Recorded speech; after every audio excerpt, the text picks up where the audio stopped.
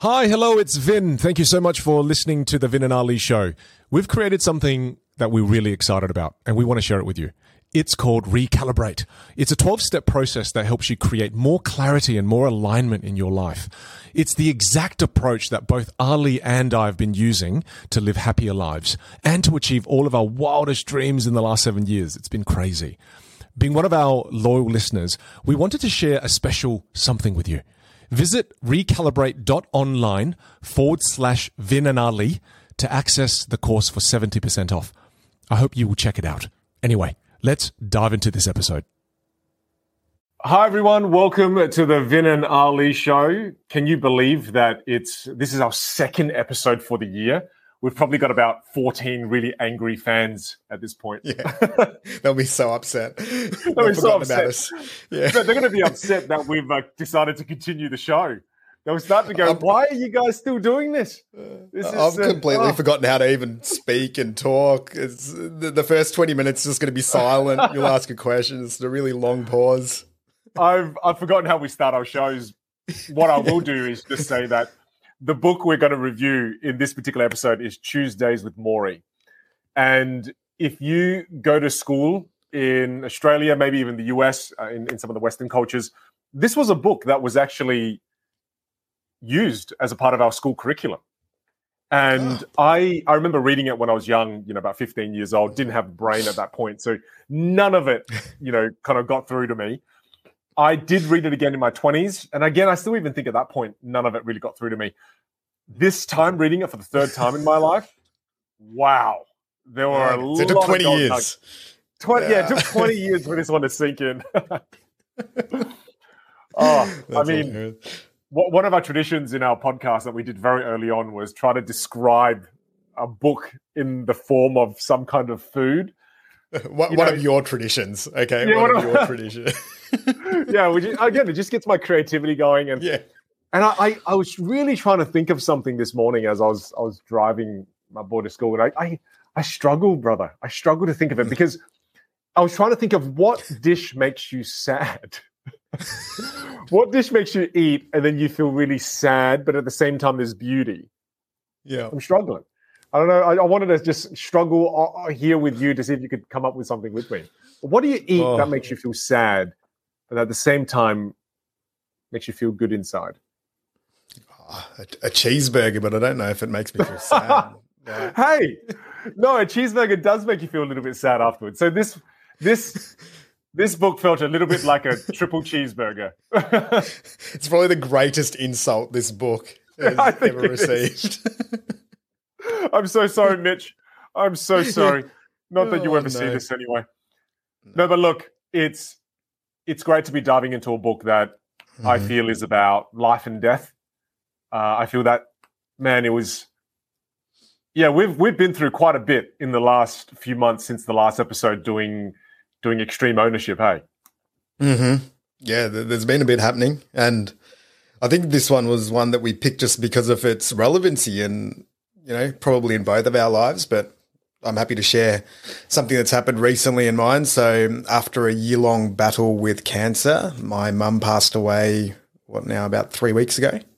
And yeah, I think, we'll obviously dig into that a little bit deeper, but just for context of this episode, I think it was really relevant, especially in terms of how I think mum's sort of final part of her journey played out, and also some of the similarities that are probably in this book. So I know you know a lot about that, so I'm probably going to lean on you to craft out some of the stories because you played a pretty big role throughout that process. But yeah, that was it. And I know also on your side, you've had a few things happening too. Yeah, I mean, well, first of all, before I share a few things on my end as well, it's funny because, you reached out to me and said, hey, will you be the master of ceremonies for my mum's funeral? My first response was, nah, look, I've never done this before, Ali. I don't think I should be the one doing it. Look, I'm really honored. And classic Ali style doesn't take no as an answer. Classic negotiator. My no within 24 hours turned into me being the MC for your mom's funeral. It was, of course, it did. Classic Ali. No, but hey, it was an absolute honor to be a part of that experience, Ali, and something I remember for the rest of my life, brother. No, you know, and as we dive in, as we dive into this book as well, it's funny, we both went through something pretty tough. You know, you obviously you lost your mum. Peiwen and I, you know, we've been trying to have another kid for the last 3 years, and you know, we've had 4 miscarriages in the last 3 years, and it's been tough as shit. You know, it's just been really hard, and I'm just so grateful I have someone like you to be able to lean on during these times, Ali. You know, it's funny. You realize how important these friendships are when you're just when you're pushing shit uphill. You know. Yep. So also, I think for the audience, probably a reason why we have had a little bit of a break between episodes during that time. Yeah. And we started with cheeseburgers and we ended here. So let's see if we can. Far out. A bit of a roller coaster, wasn't it? Like far out. Well, look, and I think that's what inspired us to pick this particular book. You know, it's a book that talks about life and death. Yep. It's a book that talks about, you know, none of us can escape this. We are all dying. We're all headed towards the same destination. And I just think that there just couldn't be a more perfect time for us to be reviewing and relearning some of these lessons from such a beautiful book during this phase of our lives. For sure. And I think that's one of the things that, you know, even as we've both gone through our different experiences over the last little period of time, and, you know, I've been highly inspired by the way you've approached, you know, your situation. And I think one of the things that we both always sort of pride ourselves on is, all right, we'll try to step into this and see what we can learn and then also share it with others. So hopefully with this episode, we're able to dig into this and share some of these experiences, but also if somebody that's out there listening that's experienced, you know, loss or a significant change in their life, there might be hopefully a few little bits and pieces that you can take away from, this. So we'll do our best and we'll craft into the stories. And I think this episode is probably going to be one that's going to be relatively loose and at times might not make all that much sense. It's not like doing a business book or one of the others. Well, we're going into the realm of the unknown here. I don't know, Ali, because I don't know if we can say that, because I think death is going to touch everyone. That's true. You know, it's one of those things where, you know, it doesn't matter if you're in business or if you're not in business or which part of the world you're from. We're all going to experience death ourselves, and we're going to experience the death of our loved ones, and we're going to experience the death of sometimes life even before it's formed. You know, and it may not even be a death of a person or someone that's alive. It could be a death of a career. You know, I think the beginning and the end, I really believe this is going to be relevant to everyone. You know, I think there'll definitely be something for everyone here. And I think we do have some valuable things to share in this episode, brother. All right, let's jump into it, my man. Well, we're gonna add more context about what we're going through, I guess, as we move through some of the points that we've taken away from the book. I was really moved by this first part, where, I mean, in particular, when Mitch said, "Don't you know what's happening to me right now? My professor is dying, and the world did not stop. It took no notice at all." And I was really moved by that little passage because it reminded me of a passage from, I don't know, have you seen the movie Dead Poets Society, Ali? Yeah, not for a little while, but I have. Yeah. Okay. There's this brilliant scene where Robin Williams kind of brings everyone together and he says, huddle up, everyone huddle up. And then everyone comes around him. And the line, a really long line, but there's this one passage where he says, "And the powerful play goes on, and you get to contribute a verse." And it reminded me of that because this whole life that we all get to live, it's a big play. You know, it's like a big stage play, and it goes on beyond us. And we all get to contribute a verse. What verse will you contribute? And then once you've contributed the verse, the play goes on. You know, it kind of makes it was it just makes me think, wow, I want to make sure that I contribute a verse that's going to make a difference. I don't want to waste this opportunity to be able to contribute a verse. I don't want to take it for granted, and it really made me reflect on the way I'm living and what verse I want to contribute.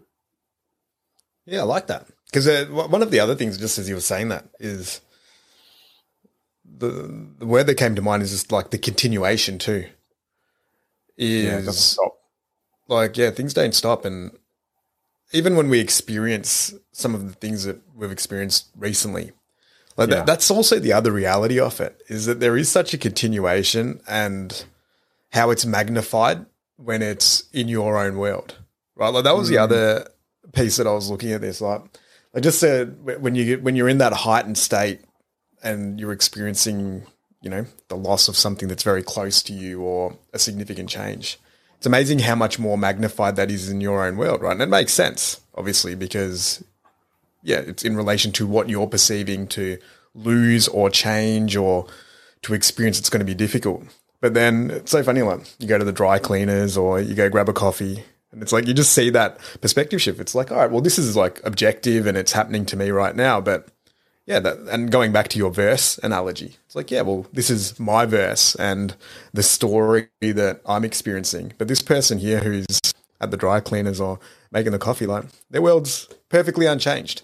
And it's interesting. But then you have these beautiful little random interactions as well with, people, when you get to share these experiences and share these stories. And like, I remember that suit person. Yeah. Like I remember going out and, and I guess, again, linking this back to the contribution of the verses. Like I remember sort of the day before the memorial, I'm like, all right, I'll go get a new suit. Went out to the local shopping centre and I was getting a suit fitted and put on, and, awesome retail assistant. She was, helping me out because I did it pretty last minute just because things were happening so quickly. Experience, and it was great to experience them during that time. But well, it's that contrast you just spoke about. There are people in our lives where, like the people in the cafe, their lives are not altered by a dramatic thing that's happened in your life, but when you shared what you were going through with another person, again, another stranger, same thing as the people at the cafe, but this is a stranger who's making you your suit. The moment you shared a little part of your story, it did impact their world in that moment. I mean, I was shocked when you told me she cried. She cried and felt really emotional, and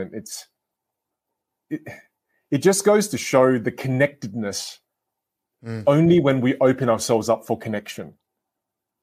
Because you could, again, there are many situations where if you don't open yourself up, I mean, it's one of the lessons that I took from this book, and it says that we need to give love, but we also need to open ourselves up for love.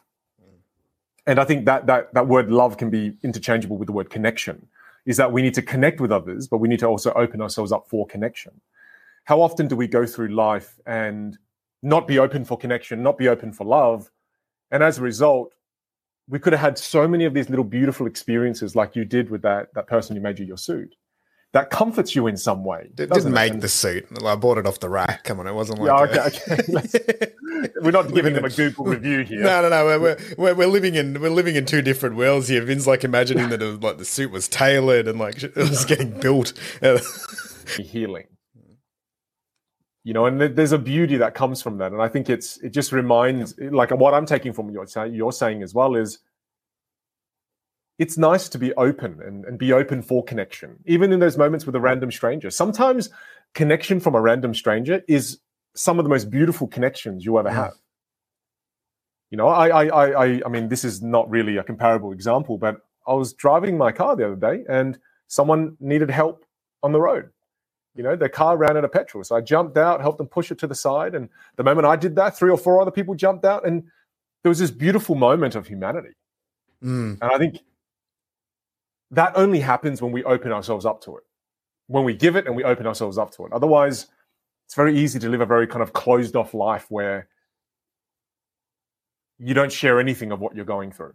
No one gets to be a part of your experience. No one gets to hear your verse.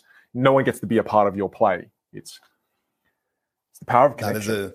I think there's a beautiful power, especially with connecting with those that don't have an obligation to need to connect as well.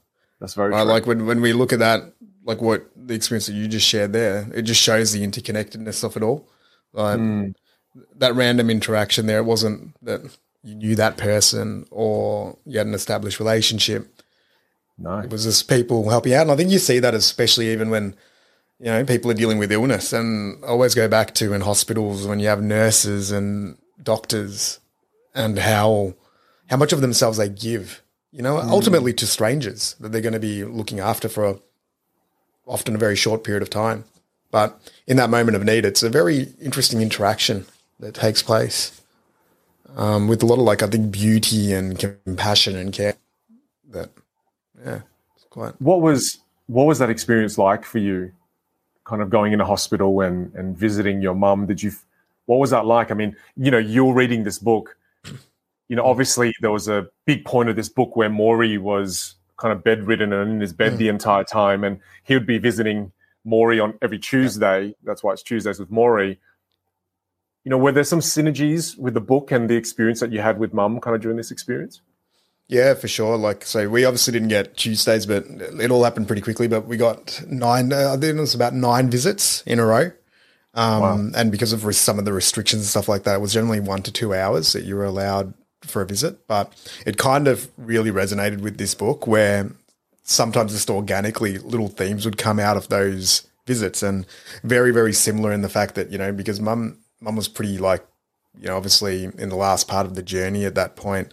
So very similar things like, you know, not being able to eat, coughing, you know, vomiting, but like there was a beauty nearly in the vulnerability, I guess. And sort of, I think, a lot of inspiration in just how peaceful she was as she was experiencing all of those things. Like there was never much fear or anything like that. Like it was just, like, yeah. Why do you think there was no fear? Because I don't know. How did she get into that kind of state? Because I think for me it'd be such a scary thing, right? It's I mean, even reading about Maury, it's shocking how there was not much fear. Well, she felt very similar to what Maury's like, just as a person. You know, she was quite content, very present person, always looking for the simple joys in life, and, you know, a very generous type of person as well. So I think the fact that she wasn't like wanting, or like if you think about even when Maury speaks about it and they speak about it in the book, like a lot of the fear and stuff comes from regret, from having a lot of unresolved aspects that weren't finished off. Whereas I think just given the way that she lived her life kind of, you know, really to the fullest and sort of with a lot of love and joy, I think that meant that when she came to that point in time, there was a fair bit of peace, you know, and acceptance of the entire situation. And I'm sure she probably felt it every now and again, but yeah, like I never saw it in those moments. And I'm like, if there is a way to do this, this seems like it's the model, you know. I don't know how, like, even I was thinking, I'm like, geez, would I be able to execute and be able to handle it like that? Who knows? But that was kind of like, it felt like the gold standard of, even, you know, with the nurses and the doctors, like there'd always be a joke, a laugh, you know, even still in those end moments, it's like, you know, interested in their stories, wanting to, you know, blah, blah, blah, recommended this restaurant. Like, these are the types of things. It wasn't around like, how am I going to get out of here? What's the next step? When's the next procedure? It wasn't any of that sort of stuff. So, so we were fortunate to be able to have a lot of these really pure and deep moments, I think, you know, and very similar. Like a lot of it was just smiles and you're holding hands, having a chat, talking about everything from the deepest things you can think about all the way to like, how cool is it that the bed goes up and down, and what a cool innovation that is. So it's like this really interesting thing, because you sit there and, like, in my head, I'm like, you kind of have that gut feel like, all right, well, there's a countdown timer here. So like, should we make the most of this? But funnily enough, you don't. It's just the moments are sort of, they end up being magnified, but they don't need to be that profound and important, if that makes sense. It's, well, listening to you say this, the synergies between the book and how your mum spent her last couple of weeks is it's uncanny, dude. Yeah. I mean, even in the book, right? I mean, I remember one part when Mitch, the student that went to see Maury every Tuesday, he asked Maury the question, if you had one full 24 hours to be able to live and be healthy, what would you do? And Maury just said, get up in the morning, go for a swim, have a nice meal with friends and talk over lunch. Eat some duck. And then, eat some duck because Maury loves duck. And then after that, I'd have a really nice sleep. Yeah. You know, and I don't think it's about, it's funny because you said the countdown timer. You're sitting there and going, shit, there's a countdown timer. Yeah. And then you feel like you didn't make the most of that time, but you did because it's not about the extravagant things, you know. When your mum came down to Melbourne to visit you, you know, one of the big things you did was the hot air balloon. You know, we think that it's important to do those big things and like life bucket items, but there's so much beauty in the simplicity of life, just sitting, holding hands and smiling with each other. You know, that is almost how we should spend it. You know, it's not. Yeah, there's so much beauty and simplicity. And maybe it's even just like, it's a little bit of both. Like, I do love the concept, though, of like bucket lists near the end. I don't know. You know, like, that was one of the things that we always spoke about too. It's like, is there anything left? And Mum's pretty simple with her bucket list items. And it was really, you know, the hot air balloon and just sort of keeping it pretty simple. But I love that contrast too. Like, it was just the simplicity of nearly, you know, just sitting there. And then the extravagance of going on a hot air balloon like a day before being admitted to hospital. You know, like, I love that was the end part. It just adds to the coolness of the story. But I think that also adds to the fact that, well, she didn't feel fear because she didn't feel like I didn't live my life. Yeah. You know, I think a lot of the times people do feel that fear because they think to themselves, well, I haven't lived yet. I don't want to go. I haven't had a chance to do all the things I've done, you know, and it's incredible, you know, as I learned more about your mom, even being at the funeral, talking to your friends and your family, she's lived such an incredible life. I mean, the number of countries that she's lived in is just outrageous. That's cool. It's so looping back around to the verse that you spoke about before. What's that mean to you? Like, when you now look, like, how does that change things moving forward, and what sort of verse do you want to write? One that is more intentional. You know, it's funny, reading this book made me think of my parents a lot. You know, it made me think of some of the teachers in my life that had impact on me. And I thought about the verse that they're writing. You know, I thought about the verse my mum and dad are writing. I thought about the verse that some of my teachers are writing, my mentors are writing. And it just made me think about my own verse. And I don't think I don't have the clarity of knowing exactly what my verse is. I just know that I want it to be an intentional one. You know, I don't want to move through life without being conscious of the way I want to move through it. I don't want the water to just carry me wherever it wants to take me. I do want a rudder on this. I do want to control it a little bit and just to be more intentional, you know, and in its most simple form, Ali, I want to be a force that lifts other people, like your mum. You know, I really want to be able to lift other people up in life. And I think one of the most beautiful things you said in your speech was that even when you don't believe in yourself, your mum believed in you. Even when your friends, your boys didn't believe in themselves, your mum believed in them. And that belief she had in them, even when they didn't have it themselves, meant everything. It allowed you to become the person that you are. And it's crazy because I always thought that you had to believe in yourself.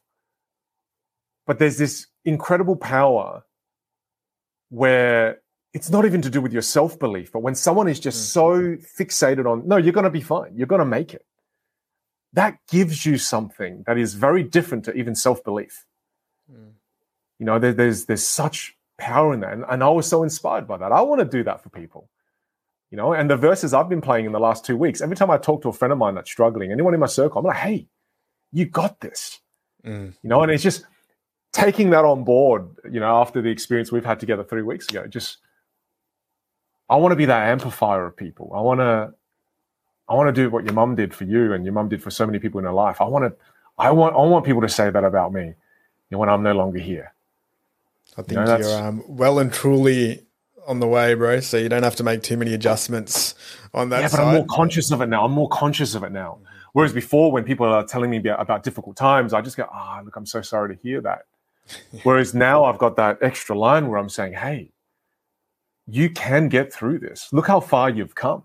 And, just kind of giving that extra belief in people. It's made a big difference already. It's huge. I think, especially even when you look at it for kids when they're younger, I think that level of sort of confidence and just inner belief, and you're right. We always think about the term self-belief is always used, but that can be hard sometimes to just make you need a little bit of external validation. So when it comes from people that you respect or you have a few champions in your life, they can play quite a significant role in terms of pushing you forward. Like, we get fixated so much just on the logistical aspects of, you need to do this and what's the plan and all of that. But sometimes it's as simple as just confidence and a little bit of belief that things will play out in your favor. I feel like a lot of the times the self-belief that we have in ourselves, a necessary ingredient for that is that external validation you spoke about. Because I don't know if you could truly say that you have all this self-belief just by yourself. I think it's quite rare for someone to have all of that self-belief on their own without any external validation, without anyone else in their life backing them. You would have to be such a rare kind of human to be able to do that. Because I think even my self-belief that I have, it comes from people like you believing in me, people like my parents, my wife, and key people in my life believing me. I don't think I could have self-belief without that belief from others. Yeah. No, it needs some form. I believe it needs some form of champion, because it just helps you, because there's no way. Well, I don't know anyone that can just keep it there. Even when you look at any high performer, there's always a coach or a teacher or a support network or a friend or a spouse or somebody, a parent that pointed that person in that direction and filled them with the confidence and the belief that it was possible. I've not yet heard a story where someone's like, you know what, no one believed in me, and against the odds, it was all me. It was all me. I was able to pull it off. So. This might just be a natural law of confidence or progress, whatever you want to call it. You know what? That's a big part of the verse that I wanna be able to contribute. How about yourself? What verse would you contribute? Look, ultimately we get to contribute a fairly long verse, right? When we say the word verse, it seems quite finite and short. Whereas I think this life is long. As much as we think it's short, life is also long. That weird paradox.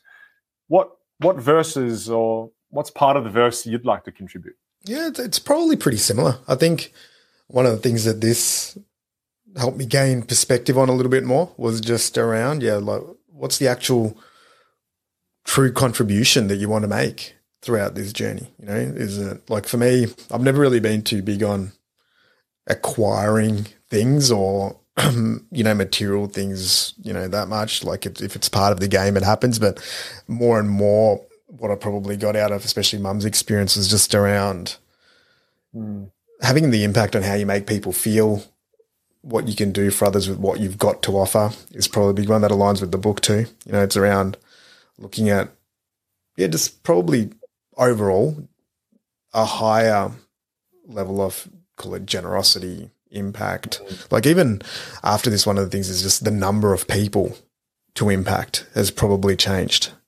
and broadening that out and investing a little bit more into that, so that if there is something to offer, that it reaches more people, whether it's this podcast or, we're looking at writing a book, or whether it's future golf, whether it's just sharing ideas and trying to be there for people that I care about a bit more as well. I think these are these are some of the areas. And it was one of the things I think I shared with you too when, one of the final things that Mum kind of shared there was that, be kind, be simple, and let the universe sort of figure things out for you. I love that, man. And when you said the word generosity, it reminded me of a story that happened while I was there. So while this whole experience happened, we'd done the funeral and we were kind of in that function room where we were just kind of celebrating and everyone was just having a few drinks and everything. And I think one of your mum's friends came up to me and he thought that I was the organizer. I was the director of the funeral home or something. And he comes up to me and he goes, "Oh, I want to tell you something about Shami. She used to, we would go out for lunch and she would wait till I go to the toilet and then she would immediately go pay for the meal. And then when I come back and I go to get the bill, Shami would give me the finger." I was like, oh, I love that I'm learning all these stories about your mum. It's funny because it was such a weird moment for me because everyone felt like they were about to end their relationship with your mum. I felt like I was just starting my relationship with her and learning all these things about her. And then he says to me, he goes, "Look, I want to pay for some of the food today and the meal and the drinks." And I'm like, "Oh, okay, sure. That would be amazing." And then he gives me this little envelope filled with cash. And he goes, just before he gives it to me, he goes, "Oh yeah," turns to Shami's photo and he gives her the finger. And I was like, oh my God. That was so beautiful. Like it was one of the most heartwarming and funny moments ever. Like I was moved to tears when he did that. And he goes, "I got the last one, Shami." And it's just, that's awesome. It just showed me, your mum created these beautiful experiences for people out of generosity. And even to the story that one of her friends shared, how, her friend was saving up all this time to get some dental work done. And the moment she walked out of the dental practice, your mum had already paid for the dental work.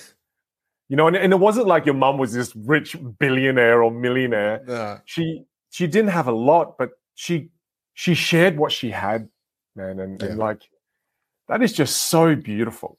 I think generosity is one of my biggest values. And to see somebody else live it the way she lived it just made me go, yeah, that's how you do it. That's how you do generosity. I also think it was a big reason why she was pretty peaceful, at the end too. She didn't have many attachments to like things. And whatever she kind of had, she did give to others. So I think that also relates to peacefulness, and to have that sort of level of calm and fluidity at the end, because I think she already knew that, like she wasn't worrying about an estate or like the admin and stuff. Like even on the odd occasions that we had to speak about those things, like got nothing out of her, because it was, she just didn't want to talk about it. She's like, it doesn't matter. It's not important. It's none of these things. And I'm like, yeah, you're right. Like it really doesn't. It's just digits and it's these things. And that's what she was like. Like if there was a way to sort of make someone else's life a little bit easier or happier or to bring some joy, she'd just do it. Wouldn't really care what the cost was, what the price was, what had to be traded for it. That was always very deeply rooted into who she was as a person. You see, I think what you just said there made me realize that generosity is how we become detached from material things. Yeah. When you're willing to give things away, it means you're not attached to things. Yeah. Whereas I can imagine if you were trying to hoard things, I want to keep every dollar that I make, every asset that I buy, everything that I want to hold all of it. Of course, when you die, it's going to be harder because your life purpose or part of your life purpose has been all about accumulation. Whereas if a big part of your life is about giving, it means that when you go, you've already practiced the detachment to things. Yeah. You don't think to yourself, oh, but I love that house. I just bought that house. I love it. There was none of that with your mum. No. And it just made me realize that generosity is actually a practice of detachment, which is a big part of this book. I mean, so much of this book, Maury talks about detaching because, I mean, ALS, it's an awful, awful disease. And the way they described it in the book is that ALS is like a lit candle. It melts your nerves and leaves your body in a pile of wax. right? And it really is that. Learning about Maury's story, you hear that he loses one function at a time, you know, and the fact that, I mean, even in this very book, he talks about, I needed to detach myself from the experience that I was experiencing. And it made me think, how do you detach? I mean, how do you practice being detached? And you answered the question for me, is that a huge part of detachment, especially from material things in this material world, it's actually the act of generosity. Yeah, I think it's generosity. I think it's acceptance as well. Like, I think that was a pretty big part of it. And funnily enough, you know, that story that you mentioned about Les paying the bill, like even that relationship, like that's a friendship that started. So Les is actually, he was our old next door neighbor. So they developed this friendship just because that's the type of person like Mum was, that she would, when she was here, she'd go outside or whatever and then see this guy just randomly on the side. They started talking and then just became friends, you know? So she had so many of these little relationships that started from these random interactions. Like, it wasn't a 20-year friend that they worked together or anything like that. There was so many of these, even looking through her phone, where, you know, there's all these people. It's like blah, blah, blah, taxi, blah, blah, blah, gardener. But all these people are like genuine friends of hers. Like, she would always call up and be like, oh yeah, we've got these people coming over for dinner. I'm like, oh yeah, where do you meet them? Oh, they came and fixed the plumbing, and then we started talking, and their kids Now the do best this. mates. Now we're going out on this boat trip, and they would she'd end up forming these friendships with people that would just end up going from what for most people would be a normal acquaintance into a meaningful friendship. Well, this is what I mean, though, is that your mum was always open for connection. Yeah. Whereas I think many people close themselves off to connection in life. Whereas it's like this, right? It's like your mum was a universal travel adapter. It didn't matter where you're from, didn't matter who you were, what your background was, what job you had, what occupation, nothing. Doesn't matter. Your mum had a way of being able to connect with people. You know, and I think that is such a rare thing. That is such a rare thing. Because most people, oh, I'm an Australian adapter. I can only plug into Australian plugs. I only connect with this one type of person. Whereas the cool thing about your mum, dude, is that she was able to connect with bloody anyone. Yeah. That's so cool. That was pretty cool. It was cool. Yeah. So, oh, well, my dude, thank you for sharing that. Thank you for sharing, you know, your kind of concept of a verse and how you want to continue and the verses you want to add. Yeah. So why don't you tell me, what's one of the things you took from this book? Well, what's another thing that maybe there were some parallels? Well, also before that, like, I know, you know, we've spoken a lot about Mum. Like, I know you've been going through some stuff too. So I would love to touch on that. And if there's anything that sticks out in the book that relates to, I know it's a little bit different because it's, you're sort of, it's like at the start of the journey, but then it's also got so many components that relate to this. So I'd love to know, what's running through your mind. When I think about the journey Pei Wen and I have been through, and you know, all the miscarriages and the heartbreak, and what comes to my mind immediately is just, you know, how strong Pei Wen has to be through all of that. And it's like I'm on the sidelines and, you know, I'm watching her fight this battle, and as much as I want to jump in and help her fight and tag me in, I feel so useless. I think that was the hardest part of my journey, was feeling useless.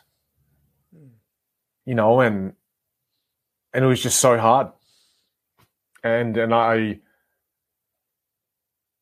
don't wish this on anyone. And it's just, as I reflect on the journey and you know, we're still trying with IVF. We still want to try, and we know we want a bigger family. And it's just the admiration I have for the women who have to go through things like this. It's heartbreaking. It's awful.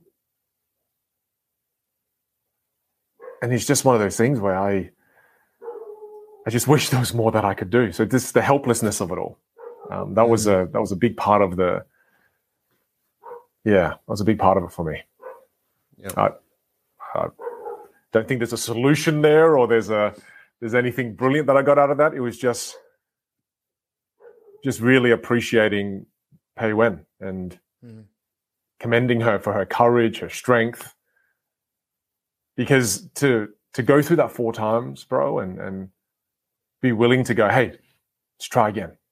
You know, it's the courage in that is crazy. I don't think I have that kind of courage.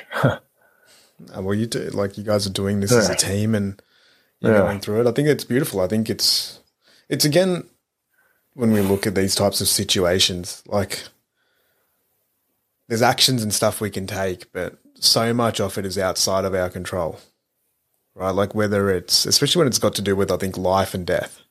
Yeah. At nearly the most extreme levels. Like, we can hope for things, and we can wish for things, and we... You know what the most messed up thing was? The most messed up thing was when you're early into the journey and you do the pregnancy test, 6 to 8 weeks in, you go, oh yeah, we're pregnant, it's positive. So then you want to celebrate, right? So then the first time, of course, we didn't know it was going to end up in a miscarriage. So we celebrated, things were great, you buy into it, you think of names, and then the miscarriage happens and then you're heartbroken. And the second time it happens and you go, okay, should we celebrate? And then my mindset is like, well, I want to live. I want to celebrate. I don't want to have to give up to fear. And then, so I celebrated. Paywin was more kind of, reserved about it.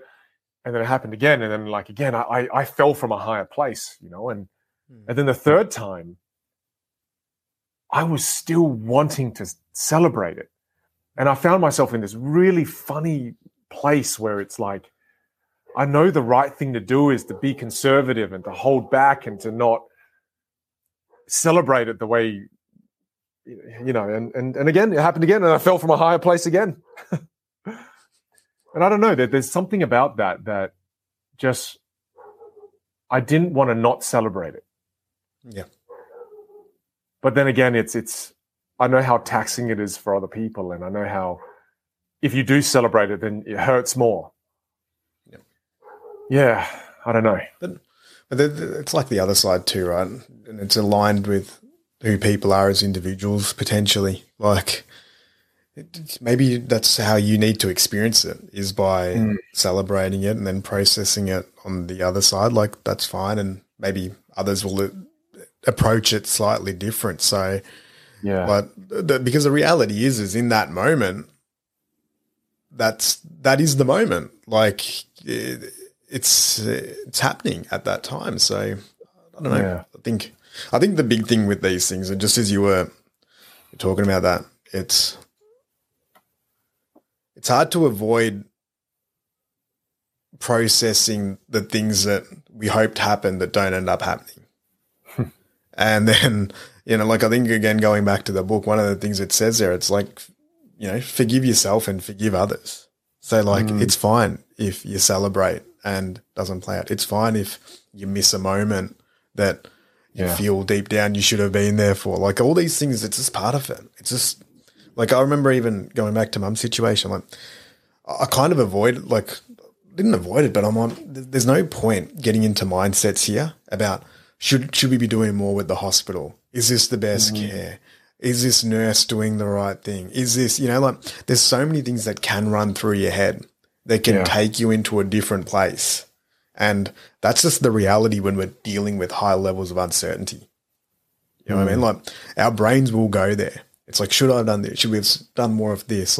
Why did we live so far? So you can ask all these what if questions. Yeah. But it doesn't really change the reality of whatever it is that's happening. What you said before, that is the truth. And it's like, the reality is it's about courage and the admiration of you both going through this experience and continuing on and giving it 4 tries. And if you decide to give it more tries, that's the actual, that's the beauty in it, So maybe on that is be kind to yourself and know that, forgiveness is such a big part of it, Ali. Forgiveness is such a big part of it, because it's easy at times to blame yourself. It's easy at times for Paywin to blame herself. Maybe it's something I did. Maybe it was something I ate. Maybe it was something I drank. Maybe it was something maybe I shouldn't have gone on that that trip in the car for too long, or it's just, and then it's just self-blame, and then I start doing the same thing. And forgiveness ultimately is what is just to be kinder to yourself and forgive yourself. It's not your fault. There are things, like you said, in your control, and there are things that are outside of your control. And man, I love that quote from Coach John Wooden. He says, if you focus on the things you can't control, you'll soon lose control of the things you can control. And dude, many times we were focusing on the things we couldn't control, and it was very clear that we started losing control of everything. The emotions took over, and you just felt so, you just feel so defeated. And it's only when you start to go, no, okay, look, some of these things are completely out of our control. Some of these things would have happened regardless of what we did, right? And it's just about that kindness to yourself, that forgiving yourself, and yeah. Yep. And I think just as, we touch on this point, like I've obviously seen you go through this, and both of you go through this, and, like just from my perspective, the way that you've both approached it, super inspiring, and yeah, you should be kind to yourselves because of how you've approached it, and you've kept moving forward, and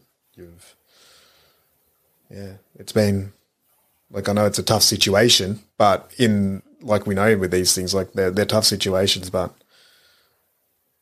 if there is a good way to handle it, I'm pretty sure the way you guys are going about it is that way. So know that too. Yeah. No, thanks, man. It's, and one of the things I remember reading in the book too, that I felt, wow, Maury's a pretty cool guy, kind of like your mum, pretty cool lady.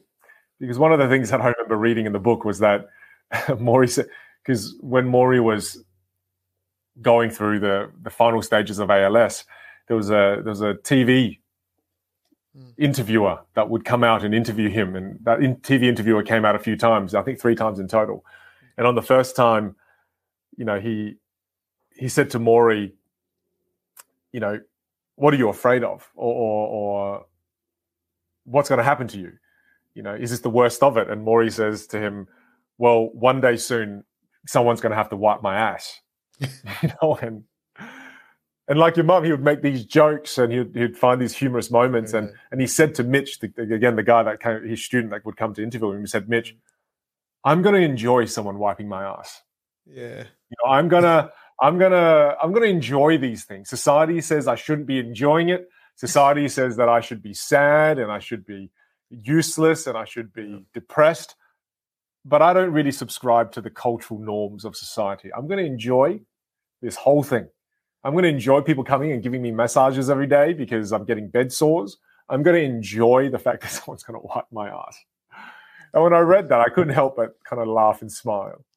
Yeah. Because it's like, what he's saying there is that through some of the deepest and darkest moments we have to go through in life, we still get to decide how we experience going through that. And I think what was so cool is that, you read about these things and you kind of go, oh yeah, did Maury really do that? And the crazy thing is seeing your mum decide to live out her final weeks of life in the way that she did. Because while sure, we could look at it and go, wow, it was so beautifully your mum, but no, man, she decided to live that way in her final weeks. It didn't just happen. She decided to be peaceful. She decided to still be humorous. She consciously made those decisions. And that's what's cool, is I feel like as we go through life, Ali, if we're able to make those conscious decisions to go, you know what, as shit as this situation is in life right now, I'm going to choose to see it this way, in a more positive light. That is just so, wow. How cool is that? Yeah, you're right. It's amazing. And it just shows you that when you see somebody doing that, when, it's real and the stakes are pretty high, right? Like it doesn't get higher than those moments, and they approach it in that way. For me, it was a big, I guess, learning opportunity just to be around, well, we really do get to ultimately control how we experience things and how we approach it. You know, that is a reality of it. Like and you mentioned before, like, you know, there's a beauty in processing emotions and, you know, experiencing those. But I also think there's sometimes a balance in terms of how much you let those emotions either serve you or control you. Yeah. Right. And that was one of the things that I was always, and I still am, because it's still pretty new. So I don't know how far through the processing journey I am of this. Yeah, it's true. But it's like, okay, well, like I've kind of tried to embody that mindset of, all right, well, this has happened, but how can we make it as positive an experience and also like find the lessons in it and use it potentially to help and share it with other people, to say that, look, I don't know if this is the right way to go about it, but this is a model where you can step into it. You can really try to get to acceptance as quickly as possible. Try to find the positives as much as possible. Try to capture your loved one's story and the beauty in those stories so that you can keep shining their light. Like, for me, it just feels like, I don't know, for me personally, the more the approach is going to allow me to move through it in a much better way than, say, the alternative, which is just really like sitting in the sadness or whatever you want to call it for a long period of time, because I just don't know what I can really do with that too much, you know. And I mean, Morrie spoke about that. I think what I learned from this book was that, and then I saw you do this, and I wonder if you did it because you were reading this book during this time as well. He would wake up, Morrie, and he'd cry. He'd cry for him and the life that he probably can't live anymore. He'd cry because of the illness taking away his ability to function. And then after he has a cry, he would acknowledge the emotion and he'd wave goodbye to it and say, thank you for visiting me today, but you're not staying. You know, and it's that, whereas I think a lot of the times I fear those emotions. I'm afraid of sometimes feeling it. So I would at times kind of go, oh, you know, sadness is knocking on the door. Let's pretend no one's home. And then every time sadness comes to visit again, it knocks louder, you know, and it gets stronger and stronger and stronger to the point where it just, you know, it's like a big bad wolf. It blows your whole house down and then it causes chaos. Whereas seeing Morrie, it's like sadness knocks on the door, but it's like a whisper and he lets it in. And he lets it in. He does cry, but then it quickly leaves. And he allows him to get on with the day. And I saw you do that. I saw you give yourself permission to feel sad and embrace those emotions. And it was like you moved with it as opposed to try to oppose it, block it, trap it, you know, hide it away. It's another lesson in detachment. You know, we are only detached when we allow ourselves to feel. Yeah. Whereas I used to think detachment was you don't feel anything. I thought, oh, being detached means that I'm just neutral all the time. Well, no, I don't feel anything. I'm detached from all of it. But no, detachment, learning from this book is that, no. The moment those emotions surface, allow yourself to feel it. Yeah. But once you've felt it, and it's done its thing, just acknowledge it. And then, you know, you've got other people to visit. You've got other things to do. Don't just stay with me all day. I've got other things to do too. It's kind of a beautiful way of looking at it. And it might even, sometimes I think the word detachment maybe might not be the correct word. It's nearly like trying to step into acceptance as deeply as you can. And then that doesn't give you detachment, but it gives you freedom. Right? Like, so, because I think sometimes when people hear the word detachment, they maybe think it's avoidance. And there's a big difference with avoidance. Yeah. Like, avoidance is, to me, it comes from a place of, say, fear. And like, all right, this thing's too hard, so I need to just avoid this right now. I'll park it and then I'll come back and then deal with it. Whereas, call it true, it's not even detachment, but say if you want peace and freedom from a situation like this, I think you really do need to step into it. And that's also hard too. But to me, it feels easier to step into full acceptance than it is to do avoidance and then come into it. And I think that's just something that I learned a little bit from this process and just from other things that have been,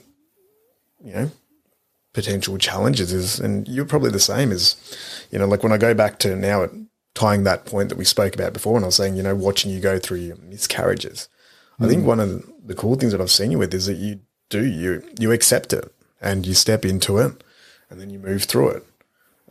Like you talk about it, especially with us more than most, and you share your story publicly. Like that is an avoidance.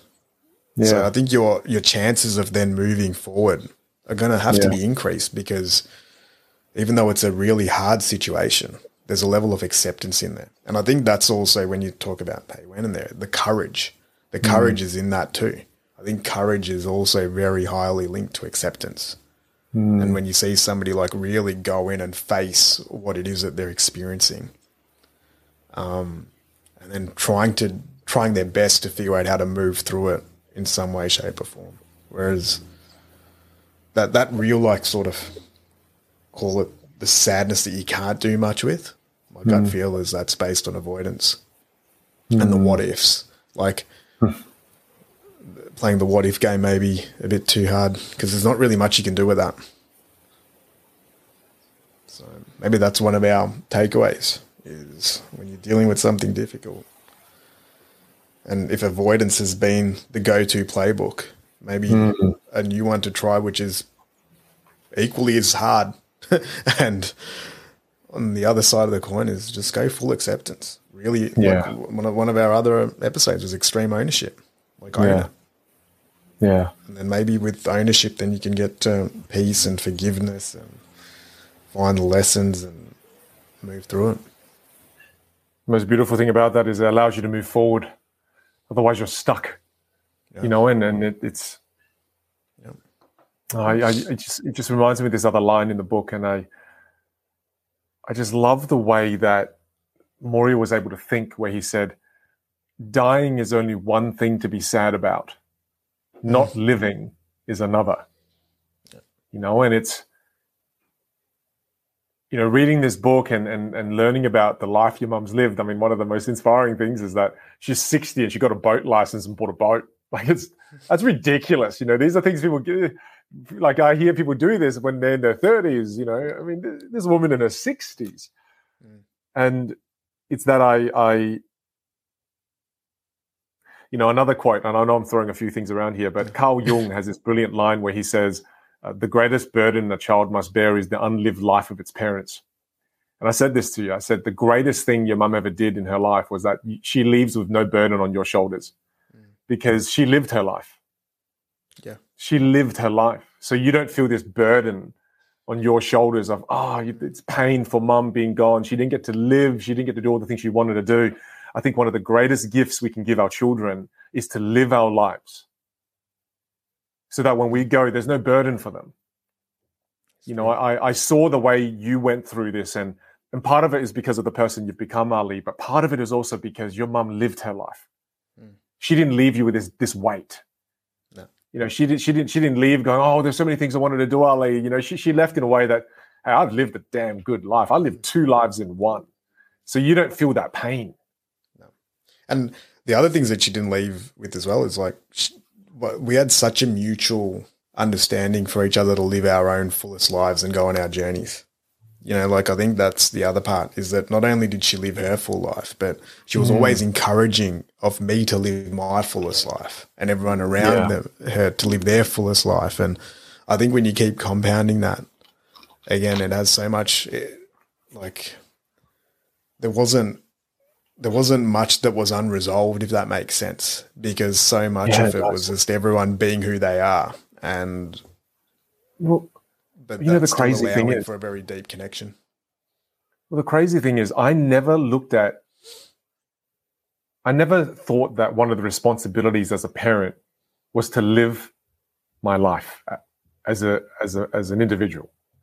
Like, one of the most powerful lessons I took away from, the weekend we spent together celebrating Shami's life was that, it's actually a part of my responsibility being Xander's dad for me to live fully.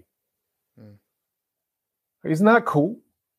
What a cool mindset shift. Like, that shifted it immensely for me is that I honestly used to look at parenting as a sacrificial thing.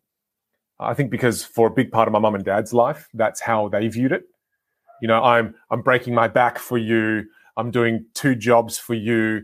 Like, again, so much of it was for you, for you, for you. So as a result, growing up, I think a lot of immigrant kids, kids growing up in refugee families do feel this, because you feel that weight of, oh, my mum and dad aren't living their best life because of me.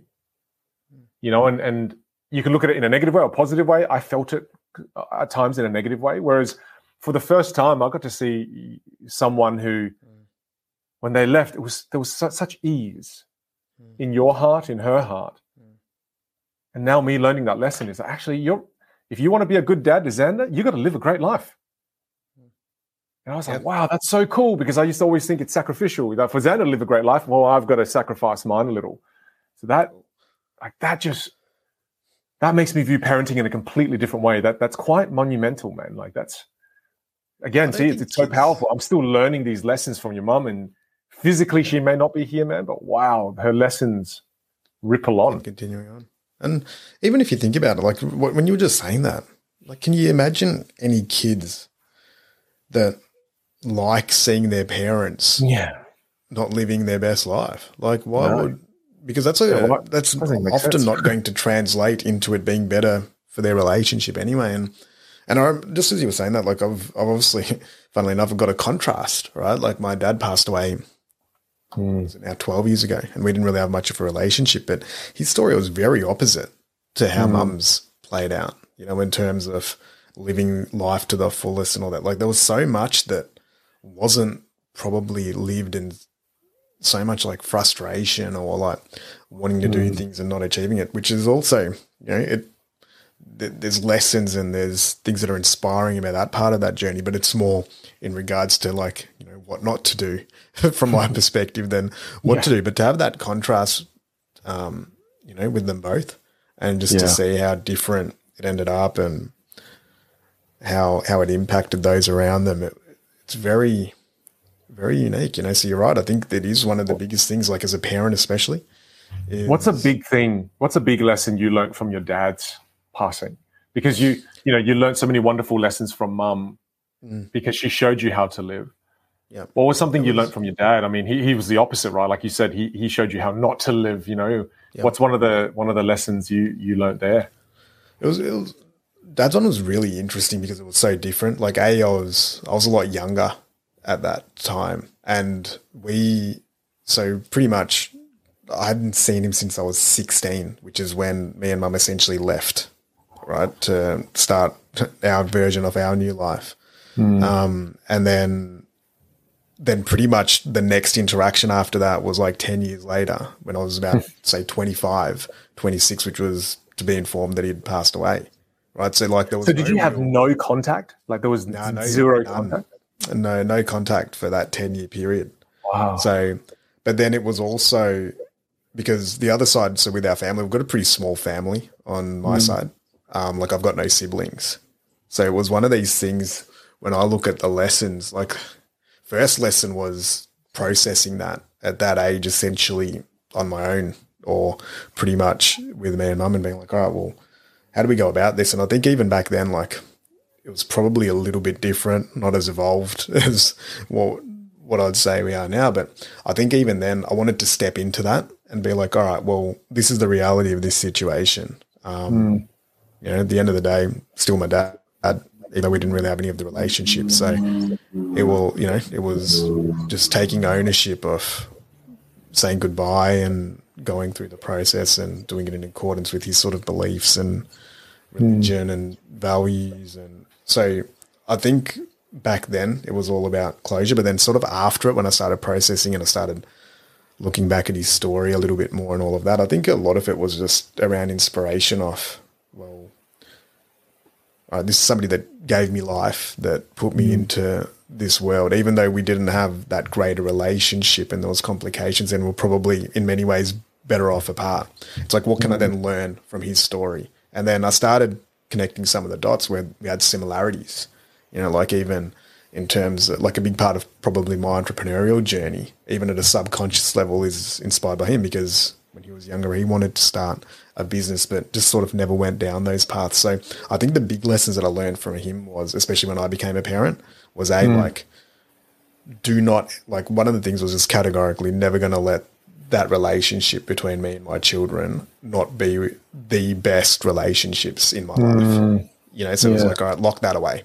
There won't be any, like, you know, like, it'll just be fully predicated on love, and don't really care too much about the specifics. And then the other part probably was around showing the boys that, you know, you can go follow your dreams and you go live your life to the fullest. So again, going back to mum's values and probably my values around that side is that we'll take a lot from mum's playbook, but I think in terms of how I practice a lot of my vocations, there was things that I could take from him just that were natural skills that he probably didn't execute enough on. So it was then finding that, so that little mixture between them both. Like, because mum always made people feel amazing, and I think he could see things. Like, he had, like, the entrepreneurial mindset but just never executed it. So I'm like, there's a combination here where you can take the best ingredients from them both. So for him, it was probably trying to live a legacy that he didn't get to live, and you know, me not having the same regrets. So learning what not to do. And then on mum's side, I was like, do it the right way as much as possible. I like what you mentioned there. It's and I see it in you. You know, he taught you how to dream a little, have a vision, but you had to learn how to execute and make the dream actually happen.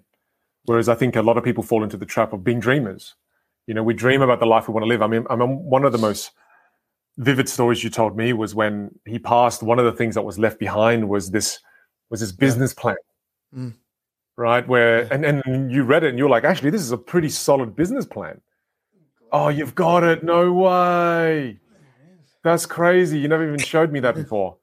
Oh wow! Show me again. Show me again. Show me again. It's got, like, how funny that? It's like this. Oh wow! You see, man, like that's. I feel like the thing there is, it's almost he gave you some of the ingredients, you know, and that's the visionary, right? He showed you how to see the vision, but then you had to learn how to execute and make that vision turn into a reality. Whereas so often, Ali, I think this is not just your dad. I think a lot of people, including myself at times, can fall into the trap of, you can dream. It's always fun to dream, but it's really hard to make the dream a reality. You know, and it's funny, you got the yin and yang with your mum and your dad. You know, and you know, I wanted to ask you this, Ali. You know, I think what's really interesting about the experience you've gone through is that you're the only child, right? Mum and dad are both gone now. What does that feel like? You know, I you know, it's weird for me because I still have both my parents. Yeah. And you know, these are the people that gave you life. The two people that gave you life are no longer here. What is that like? What does that feel like? Yeah, it's interesting. Like, and when I look at it, it's like, I was sort of reflecting on it the other day. It's like both parents kind of gone before, like, I'm 35. So, and then I don't know. One of the things that comes to my mind when I look back on that, it's, well, first of all, it just is what it is. Like, that's just, you know, going back to the acceptance model. That's just the reality of it. But the big thing that, like, when you ask me that question is like, all right, well, am I missing something, or is there a lack? And I think one of the things that I've been able to do kind of with family, and just because we've had a small family, and even when I look back at my entire side of the family, they've always been separated sort of geographically. So all of my uncles and aunties, like, I haven't seen a cousin probably in 20 years. Everyone lives all over the world. Like, in Australia, like, my only blood relative other than my kids was mum, right? So there isn't anyone else. I've got one uncle that's on mum's side that's still alive, and I've got two uncles on my dad's side that I haven't seen since I was like 8 or 9, right? So then we look at that, like, in terms of family, like, what it made me sort of realize is that you kind of build your own family. You know, so if I look at the core of my family, it's like, yeah, look, there's one side of it, which is, all right, both my parents aren't here anymore. But then I look at the relationship that I've got with my wife, with my mother-in-law, with her side of the family, with my, you know, 10 best mates that we grew up with that are essentially like brothers, with myself, with, the boys. Like, so when I look at it, like the cup of family still feels very, very full. Wow. Right. Like, so it's not something where I then look at it where I'm like, okay, what's there's a void? No, it doesn't feel like there's obviously a void, but to me, it's like, even when I look at the relationship with mum, like our relationship wasn't very much a day-to-day relationship because she was living in Perth, which is on the other side of Australia.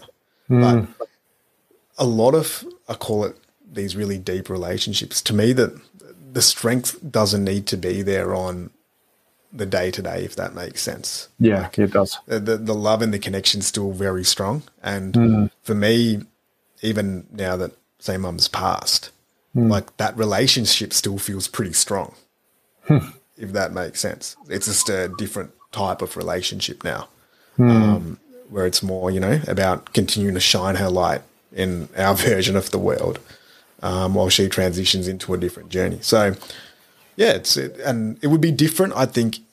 I actually think in a way, and again, I'll go with the silver linings and the positive parts of this.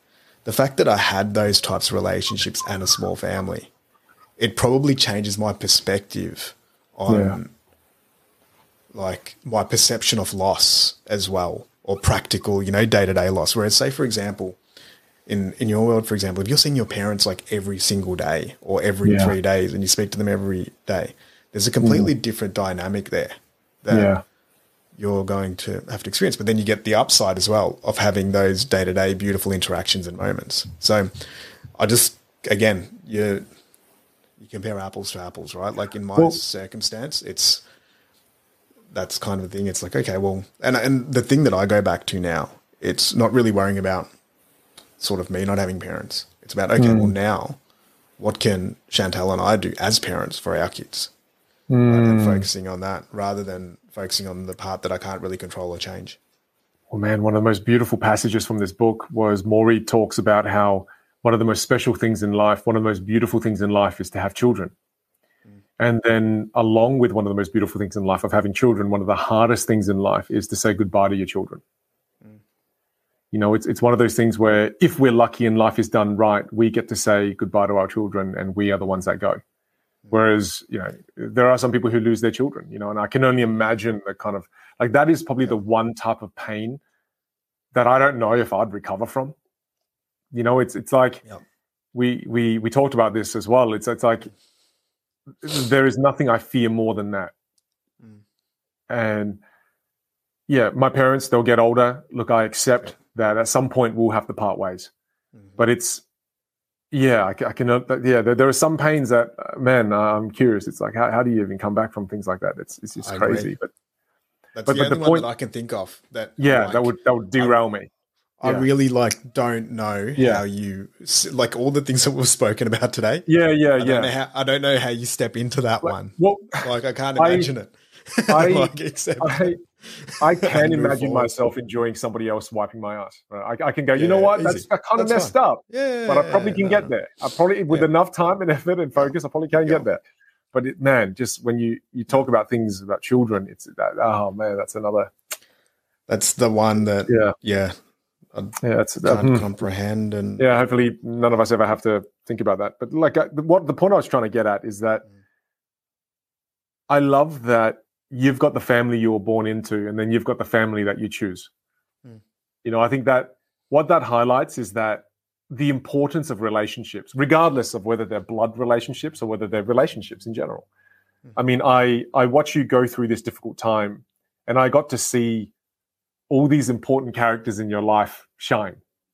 I remember sitting in your house the night before, and we were writing the speech for Shami and your speech, the things I was going to say. And I got to watch your little boy shine, right? On the day of the funeral, Marcel got on stage, your oldest boy, and he delivered the most incredible speech. It made people laugh. It made people cry. It was just, credit's due where it needs to be given credit to. Yourself, me, and Chantal, we sat there all night writing his speech, so we were his speech writers. But I got to watch him shine. I got to watch Chantal shine.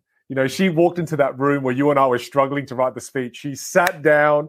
She goes, all right, this is going to be fun. I'm going to write it. And she writes it. While she's writing it, she cries. And then within about 15 minutes, she goes, "Hey guys, I'm ready to deliver it." And then she practices it in front of us, smashes that talk, unbelievable kind of speech. She cries while she's doing it, and she claps for herself at the end of it. And she walks out, and you and I are there going, "How are we going to write our speeches, brother?" Yeah, no. So I got to see all these different. She's going to love you talking about her in this episode too, because it's something I always get in trouble about. Is not. No, but I did promise her some stage time on the Vin and Credit where Ali it's show. due. No, but it's just seeing all these different people step up and be there for you. Mm. It's amazing. Dude, Marcel's 9. He did this. He did like this scares most grown adults. It scared me. But I got to watch him shine, and I know that there's so much of him doing it because he loves you. I know there's so much of Chantel doing it because she loves you. I do it because I love you. I got to see your friends be there for you because they love you. And I got to see the family that you chose. And it was one of the most beautiful, beautiful gatherings. And I love that you said you don't feel like there's a hole in your life. That part of your life still feels full, where I feel for so many right now, they'll feel like there's just this massive hole. It speaks again to the importance of, it's not about the house. It's not about the next car. It's about the quality of relationships we have with people. It's man, and your mum would be so proud of you, bro. You're living out, you're living well. The people that I saw stand up for you and be there for you, they're only there because you're a good person. No, it's beautiful, and I appreciate you saying all these kind of things, brother. It's true. I think in moments like this, and even when I look back on, call it how the funeral and the memorial and everything played out, that was one of the most amazing things, is to see the quality of people and the stories and everything, related to mum and the people that showed up, even from 20, 30 years ago in her life. And everyone had some either funny story or some story where she positively impacted their life. It wasn't anything. It was never just the inconsequential, general thing. It was usually something quite hilarious or something quite impactful. So I think that was amazing. But then, in sort of in my, call it close circle and our family, it was amazing just to see that, even the day that it happened, because when things like this happen, you get so many messages, right? Everyone is there to care about you, but you're still kind of processing everything, and there's only so much that you can get back to. But sort of I'll call them my brothers, my school friends that are like brothers. They, a few called, and I'm like, then I'll get back later and all that. And then one of them, Tim, he's just hear a knock on the door. He's just rocked up, and then he comes in. Then a message goes out to the other boys, and then within sort of an hour, everyone's here. The guys are sort of having a drink, sharing stories, and because it was true, in so many ways, the way that we grew up, all of our parents, it was like a group parent nearly, my mum was a parent to my mates, their parents are parents to all of us, and it was a little bit different like that, just because we really lived out of each other's houses and pockets. We spent so much time together, so that was amazing, just to see that and to have that support network. And then even with how the ceremony played out, with the stories and the speeches and stuff, I love that we were able to sort of send mum off in that way and to shine a light on her story and her legacy, hopefully in a way that also then impacts people moving forward. And I think that's kind of what it's all about. It's scary how similar this book is with your mum's life. All these people would come to visit Maury as he was dying. The number of people that reached out with your mum, the number of people that came to her funeral and to celebrate her life, the number of people that came out of the woodworks, it's just amazing, because there's so many similarities. It's really, and it's funny because then you contrast that with what you mentioned to me about your dad, where at his funeral it was very different. Some of his own family didn't even come. It kind of shows there are different ways we can live.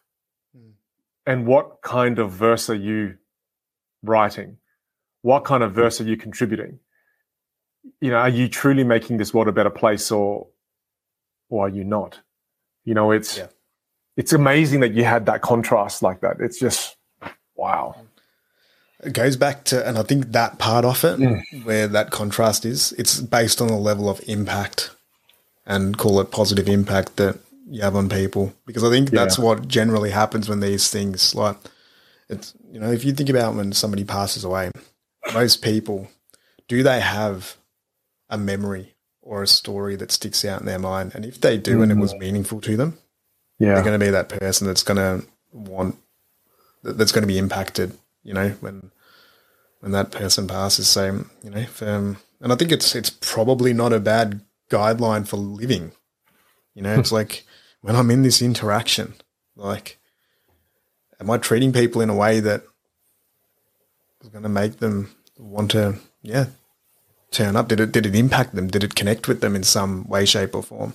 And it's usually the small things, right? Like, it's going and paying for lunch when somebody's in the toilet. Like, it's sharing a laugh or a story, you know, like, it's so much about it just making people feel good, I think, too. Yeah. Well, it's that Maya Angelou quote. You know, people will forget what you look like. People will forget what you've said. People will even forget what you've done, but they'll never forget how you made them feel. You know, I think Maya Angelou really understood that. It's just about how you make people feel. You know, there are some people who walk into your life, and the moment they open the door and they walk into your life, you instantly feel better, right? It's just the way they live their life, and they have that intention inside them of, I want to brighten people's day, you know, and your mum always had that. It's so crazy that it's like I said to you, it's like I'm just starting to get her to know her now, and it's man, what a beautiful woman. Yeah. And that's one of the things that, you know, again, going back to the Tuesdays with Maury, there's so many similarities because Mum would always drop these little wisdom bombs. And one of the things that she said was, she's like, it's not really, you know, even so much about like what you do. You know, it's really who you are fundamentally. And I think, you know, what I took that as, it's like nearly on the deeper level of, at its core, who are you? And how does that impact people, you know? And I'm like, that's pretty true. Oh man, it's weird now that this line in the book. Just before we go on that, it's like, you know, it's like one of the cool lines, and he repeats it twice, and he's like, once you learn how to die, you learn how to live. Man, that's exactly where I was up to right now on my notes. Holy shit, that's scary. Yep. So, learn how to die and you'll learn how to live. Yeah. That's pretty close to like Buddhist teachings, right? Unpack that a little. I mean, that's a heavy line. I mean, learn how to die and you'll learn how to live. You know, the way I hear that, it's learn that relationships are probably the most important thing in your life, not material things, and then you'll learn how to live. Because the things that people realize when they die, first thing. Yet when we're young, guess what we're chasing? All that material stuff. Yeah. It would be pretty similar for me. To me, it's more around probably attachments in your life. So once you have... What are you attached to if you are not attached to material things? Oh, like there would be... I think that... I don't know, with attachment, there's always things that I'm still attached to, right? Like whether it's going to be relationships, it's work, it's kids, hobbies, travel, adventure, you know, how I want to spend my time. Even things like, you know, like even doing this podcast, there's a level of attachment. There's always going to be these things that you're attached to, but I think it's about having a healthy relationship with the things that you're attached to and not being consumed by it. And, you know, we speak about this in some of the other episodes where I always go back to nearly fluidity. Like how can you flow through things? Because for me personally, if I get too attached to something and it's an unhealthy type of attachment to it, it's probably not going to serve me too well because then you're grasping, you're not changing, you're not adapting to things. You've got too much of a closed-minded view on it. Or if I lose this, I'm not, you know, who I am anymore. And I was speaking to somebody about this the other day when we were talking about businesses. And, you know, and one of the big lines was, it's like, you're not your business. You know, your business is something that you do. Like that is a vocation. Whereas we get so tied up to these things where it's like, oh, if my business fails, if my career fails, if this relationship doesn't work out, like, I think that's what this line nearly means. It's like when you have that healthy relationship that it is all kind of finite and it does change. And, you know, like when we talk about death, generally we talk about it like death of a person, but you mentioned a little bit earlier on in the episode. Yeah. A lot of the times it's death of the ego, you know, and it wasn't that complete a thought early on, but I was sort of touching on this where it's like, it's relative, right? Like something really sad that I'm going through isn't going to be that sad for the person that's making coffee this morning because it's not relative. They're not attached to it the way that I'm attached to it. So when you have a healthy relationship with that and you can really observe it for what it is, then maybe that's that thing. And I think there's that in the book, there's that Gandhi quote, you know, every night I go to sleep, I die, and then I wake up again in the morning. So it's true. Like we have these deaths that are happening all the time that just happen from change. And when we understand that there's going to be some death that maybe makes us feel sad or angry or frustrated, and there's going to be other deaths that link to all the things that make us happy and that are exciting and moving forward. Like, yeah, your career ended, that's a death, but then you started a new one and you found the job that you love.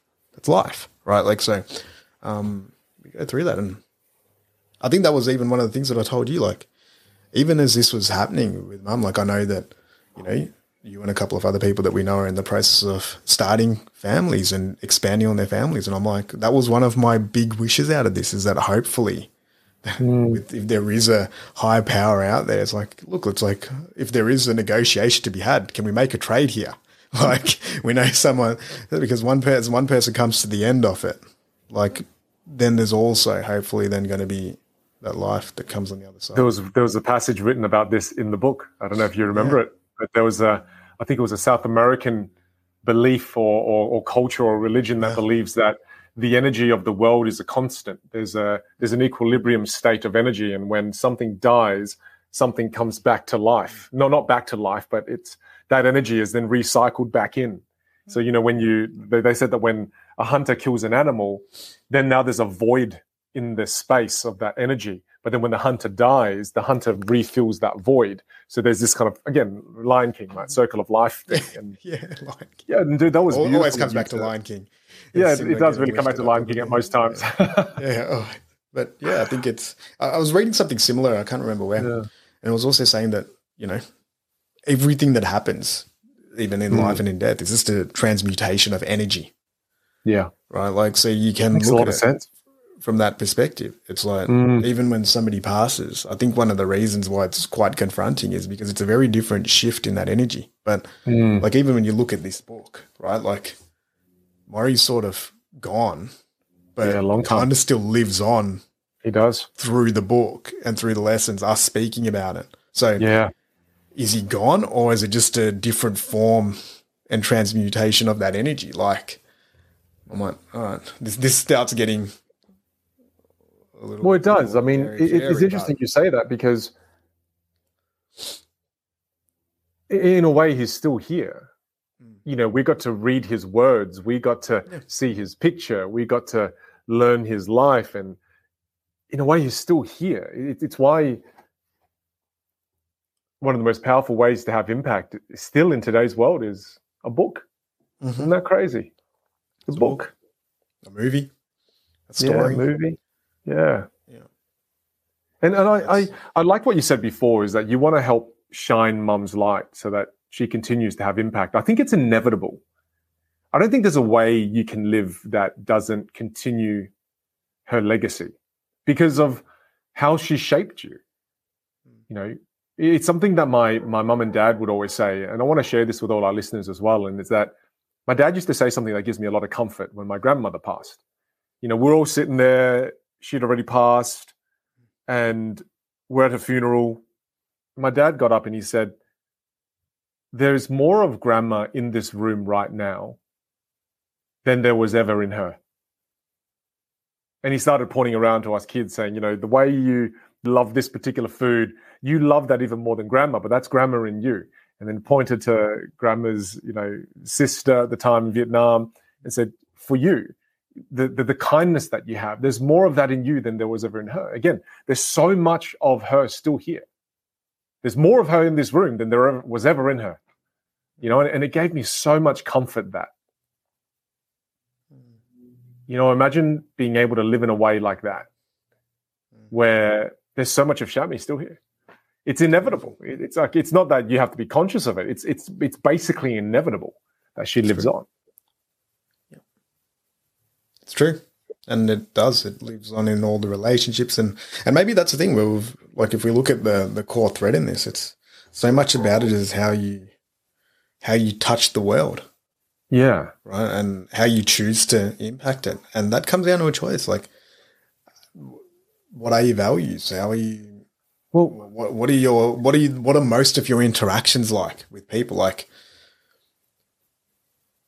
are they positive? Are you trying to help people? Are you trying to move them forward? Are you trying to make them unlock their potential? Like, even when I think back, to what we try to do a lot of, like in your world, you teach people how to be better, and you amplify them, and you help them connect with people and communicate. And, and my one that I've probably lent towards is I help people try to live a little bit more and live uniquely and follow their dreams and pursue passions. And it's like, we have our threads there, and then they're linked to our parents and to the people that have impacted our lives. But yeah, just a lot of it goes back, I think now, especially after this, is around impact and contribution, what that maybe looks like. Yeah, man, it's nice to be able to have moments in life where it causes us to reflect the way we're reflecting right now. Whereas a lot of the times life is pretty go, go, go, go, go. There's nothing like somebody passing that makes you really reflect on life and go, am I happy with the way I'm living? Am I living in a way that would make that person proud? And another thought that keeps coming to mind, man, it's so strange in that, like, think about how many people have read Maury's book that feel like they have a connection with Maury, but Maury's not even here anymore. Think about how I'm beginning a different form of relationship with your mum as I'm hearing more about her, even though she's no longer here, and how she's been able to impact my life. And like I said to you, a big one is I'm going to live my life so that I do not burden my children with the weight. It's like there is impact happening right now. So much. But even how it changes, like, key relationships. Like, say, for example, like how you were there for me and my family during that time. Like, we've done, in a pretty relatively short period of time, we've experienced a fair bit together. But this is just another thing that adds to it. Like, the fact that happened, and as you said before, like Marcel getting up and speaking, getting to see your child like pull off something incredible like that, watching your wife speak, watching the impact on your friends, like, it just changes all these dynamics, and that was all linked through that event. Yeah. Right. Which is very powerful. And yeah. So yeah, I think the other thing that we're maybe learning from this is that just because, I'll say this with quotation marks, it's a death, doesn't mean that it's over. And maybe sometimes that's what it feels like. And it's really hard to get beyond that this is the end of something and I'm never going to get it back. I think that causes a lot of pain for people. Whereas what even you were saying and what your dad said about your grandma, it's a pretty beautiful way to continue on. The life. Something that Maury said as well. He says that often the word dying and the word death is associated with the word useless. And he goes, I'm going to make sure that that's not the case with me. I can be research. I can be of use still. And I love that, is that death and dying does not mean useless. Yeah. It doesn't, because again, you can choose what you leave behind. You really can. And it's funny how it makes us still and it makes you think about the way you live. And it's crazy. The more I'm thinking about the book and looking through my notes here, the more I'm like, wow, there's just so many synergies. It's crazy. Yeah. Well, even the book, why I think it's been so successful and it's such a powerful book is because obviously it's, you know, it's about Maury's sort of journey into death, but really it's a book about living. Yeah. Really, like he's breaking it down, but I think what makes people listen the most is this is coming from somebody who is dying and he's teaching people and Mitch, you know, in this. And that's the power within the book is that it's really a guide for life in a way, or a model, a potential model. One of the topics later in the book that I found really interesting is that there are some invisible heroes in this book. And one of the invisible heroes, I think, is Maury's wife, right? Because people from all over the world, all over the country came to visit Maury. And it's very easy, I think, in that position for Maury's wife to think of it as, well, I've only got so much time left with my husband. Everyone's taking it away from me. Not once in the book did I sense that. Now, whether they didn't write it or not, but I'm giving the benefit of the doubt here, is that she always seemed so generous. Imagine like Maury's wife just hated Mitch. Like this whole book is like the worst. And Mitch just left that out and rewrote it completely different. He's like, oh, she's just hating him right now. But there's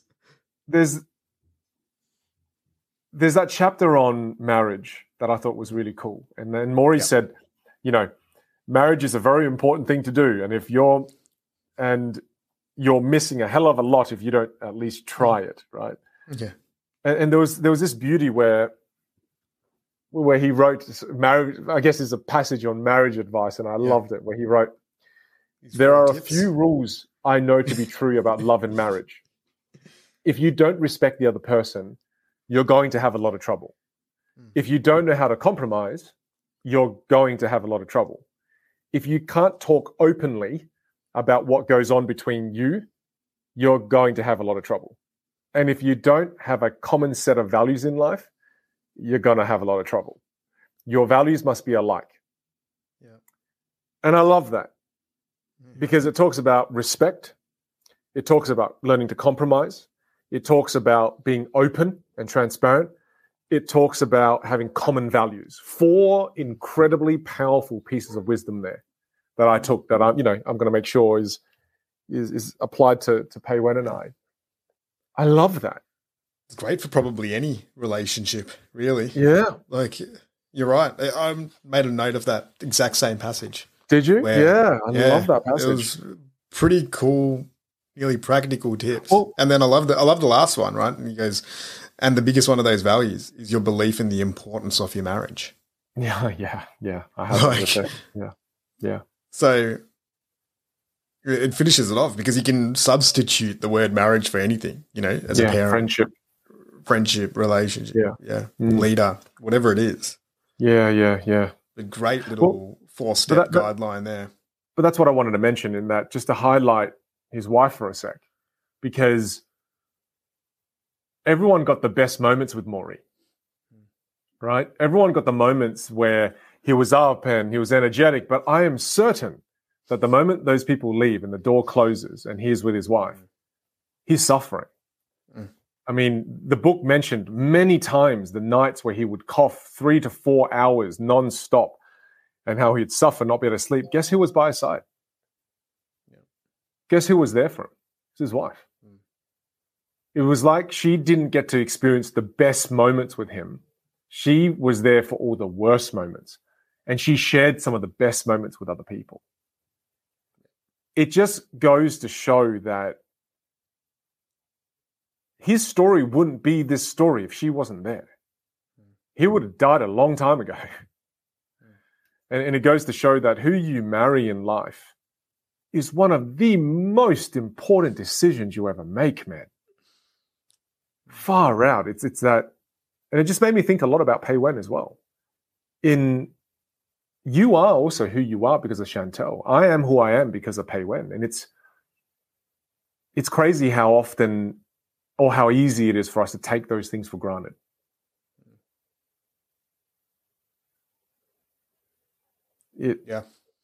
Yeah, because again, it's funny because she doesn't get her own chapter, which was crazy. Yeah, she's sprinkled throughout the book, but yeah, you're right. Yeah, Like, well, because she's a private person. I know she's a very private person as well. well, even going through this like recently, and I think there's another line in the book that talks about this. It's like, yeah, you probably like people believe that they don't need other people, or sometimes they believe that, but it's in these moments where when you do have people around you and just great humans, it makes experiences like this a lot more manageable, and you can go through a lot differently.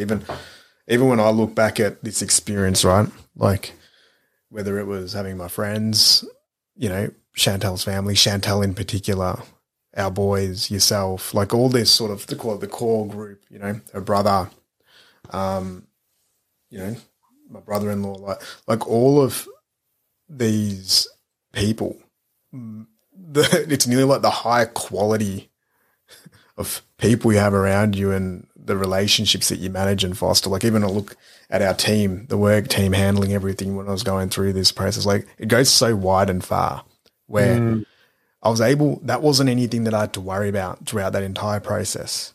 You know, there was no like every single person was sort of rowing the boat in the right direction and making it, you know, the most seamless sort of and best experience that it possibly could be.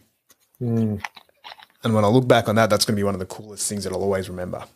It's like, wow, like everyone stepped up, everyone chipped in, everyone was amazing, everyone did all these things. Like that's one of the things that you do remember when you're experiencing these bits and pieces, and it changes it. Like, so you're right. You know what you just made me think of? You made me think of, we want to upgrade cars all the time. We want to upgrade homes all the time, upgrade jewelry, clothes, whatever. We always want to upgrade material things all the time. But what about upgrading our relationships? What about doing something that will help make the relationship better? What about investing in relationships? You know, it's funny, isn't it? We think about all these other things, investing in our wealth creation, you know, and all.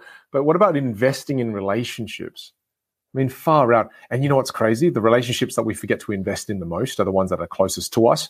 Again, it's just making me think about what can I do to invest in my relationship with Pei Wen, right? It's easy to think about all these other relationships to invest in, but we forget about the ones that are closest to us at times.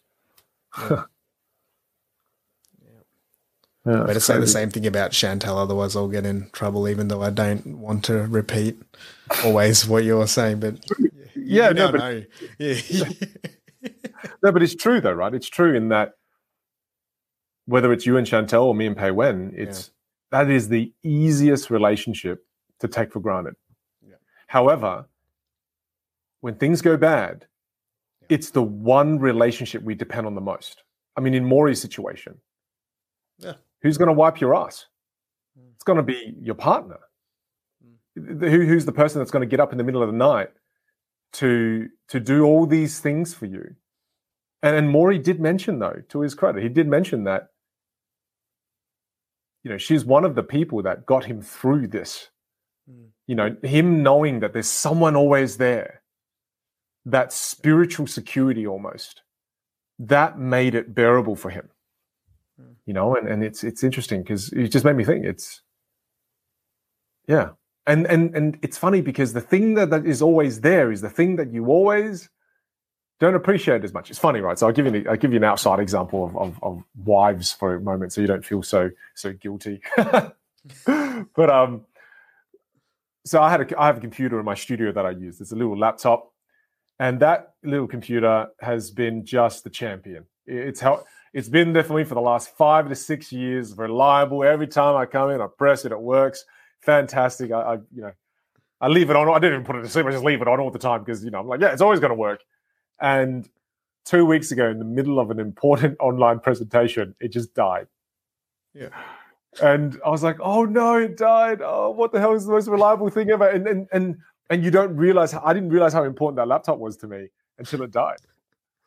You know, and then I brought it into the Apple store, and they're like, "Oh, look, the reason do you always leave this computer on, Vin?" I'm like, I don't think I put it to sleep or turned it off in like 2 whole years, and the battery had died essentially. But again, that's just a little metaphor for the things that are incredibly reliable in our lives, the things that are extremely consistent, are the things we take advantage of. That's right. Yeah.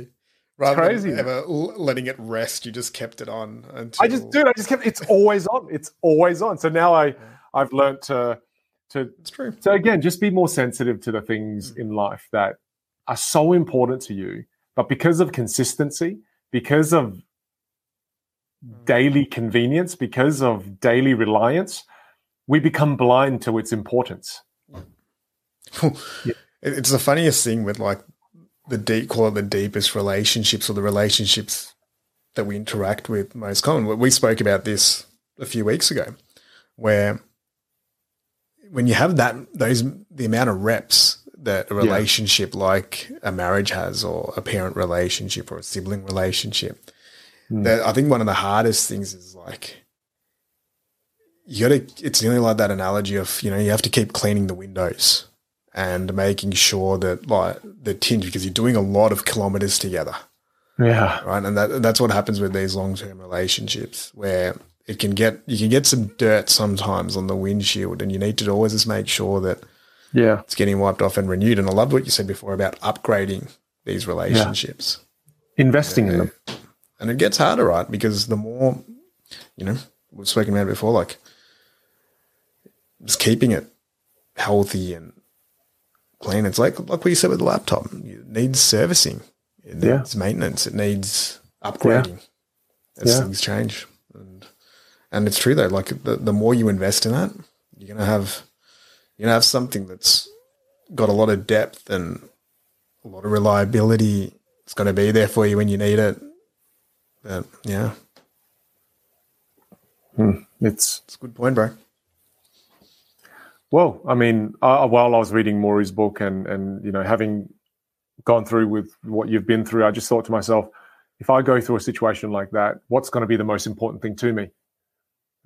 And again, it was just relationships. It was the people I wanted around. I'd want you to be there. I'd want Pei Wen to be there. My parents, my cousin, my friends. It wasn't stuff, man. And I bring this up again because there was a chapter on money and bring in all my watches, quick, get them on. Quick, bring my Jeep Gladiator in. I want you to drive it through the lounge room. I want to hold its wheel. You actually probably will want that. You'll want everyone sitting inside the Jeep. My Jeep Gladiator. I know we're meant to be meaningful and everything, but I would want my Jeep. I would want to be sitting in my Jeep while I'm dying. Yeah, and that laptop. You're like, I want it on. Leave all the people outside. I just want my laptop. I want my Jeep, and I've also got a favorite lantern. I've got it's a. I can't remember what the type of lantern's called, but it's fire and it's brilliant. It's just you got to pump the gas into it, and then it's fantastic. Yeah. All right. At least we now know what we need to bring in. Yeah. Thank you. 3 things: Jeep, lantern, and laptop. Sorry. I mean, he's got 20 minutes for people, but he's got to just spend some time with these 3 items. Here's a line from the book that I love: invest in the human family. Invest in people. Build a little community of those you love and who love you. It's this beautiful line by Maury. I just want to read it again so I can kind of absorb it as well. Invest in the human family. Invest in people. Build a little community of those you love and who love you. It's why I love tribes. You've always said to me, when things go pear-shaped for me, the first thing I want my tribe. One of the things that I did when Pei Wen and we went through that whole miscarriage thing the 4th time is I immediately cleared my diary, cancelled a bunch of stuff work-wise. I got my cousins, got my mum, got my aunties, booked the holiday house, stayed there for 4 days. And we cooked together, we ate together, shed some tears together. That helped us heal. It was our tribe, and I wouldn't have that if I didn't invest in those relationships. You wouldn't have had the people who've rushed to your aid if you did not invest in those relationships. And I think, again, one big thing I'm taking away from this in the the second part of, second section of our podcast now towards the end is that I'm going to try my best not to take those relationships for granted. I'm going to look at ways, even in this week, what can I do to invest in those relationships, to make sure that I'm servicing them, to make sure that I'm not taking them for granted. That's a big reminder, because these things don't happen automatically, Ali. It's not automatic that I would fly to Melbourne to be there for you. It's not automatic that your friends would rock up at your house on the day of your mum's passing. These things are not automatic, man. These things happen because of the value that you add to these people's lives. They don't just automatically happen. One day, if you stop being you and you stop investing in these relationships, no one will be there. It's kind of like a powerful reminder. And I love the first sentence as well, invest in the human family. That to me means contribution. How can we give to the world? How can we be a positive force in this life? Because it's not just family, meaning the family we choose, the families we're born into. We're also a part of this thing called the human family, which I absolutely adore. Like, I bolded that and made it the biggest font I can, is human family. It's cool, isn't it? I love that word, human family, because we're all family. Heck, the people listening to this, you're a part of my human family. There's that nice, I love that word. I love that. Oh, and another quote here. I loved it because I thought it really applied to what you were saying, what you've been trying to articulate quite a few times. But death ends a life, not a relationship. How cool is that? It just ends a life, but it doesn't end a relationship with someone. Yeah. So your relationship with your mum is still going strong. That's true. And my probably final one, where there was a passage there, it was make peace with living. Right. And I think I love what you just mentioned there around the connection aspect and the relationship side. I think to give just a sort of contrasting view as well is, as we're navigating through this, is like really invest in finding out who you are and how you want to live and how you want to navigate life. And also when you have, call it, the most challenging moments in your life, what can you learn from them, and how can you use them nearly as, an opportunity to really practice what you believe in those moments. And I think that's another big thing, is get that clarity so that you kind of are prepared to navigate the ups and downs, right? Because there's multiple ways of doing that. There's one where, like, some people will get everyone that they know around them, and they'll lean on people, and that's an amazing approach. Others will want to go, inside themselves and maybe take time, process it, sit in silence, journal. There's all these different approaches to be able to handle this. And I think ultimately that's what we're talking about too. It's like, all right, well, how do you deal with some of the toughest things that you might ever experience? But then also, how do you then use those experiences to then improve the way that you live and you help others live as well? And I think a big part of that, even when you look at this book, like, so much of it starts with Mitch being so focused on himself and his career and all these other bits, and then the perspective changes when Maury starts sharing some of these, call it, deeper lessons in life, and find out what they are for you. And if you get that, it's just another way to upgrade your operating system. Even when I was like, in a way, I'm glad that I got to experience this now at this stage in life with the people that I've got, the things that I know about the world, other challenges that I've experienced. They're all things that sort of help you at navigating it. Whereas, as I said, like, the 25-year-old version of me would have been very different. The 15-year-old version would have been even more different. So also understand that it's okay depending on where you are in that journey. But maybe there's I think just two real themes that stick out from this episode is, if you can optimize the people around you it's going to help you on the ups and the downs. If you can optimize your own self and how you approach the world and how you sort of process things and accept it, work through it, it's also going to help you deal with the ups and downs. No, dude, that's beautiful. And I have a favorite little story from the book I'd love to read everyone as we kind of close and round out this episode. So the story is about a little wave. So there's a little wave bobbing along in the ocean, having a grand old time.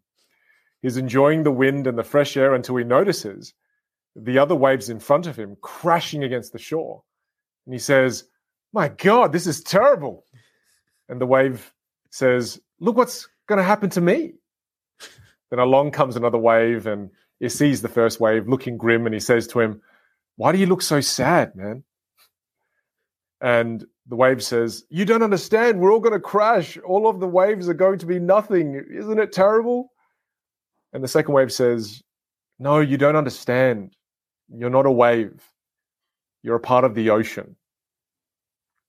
Part of the ocean.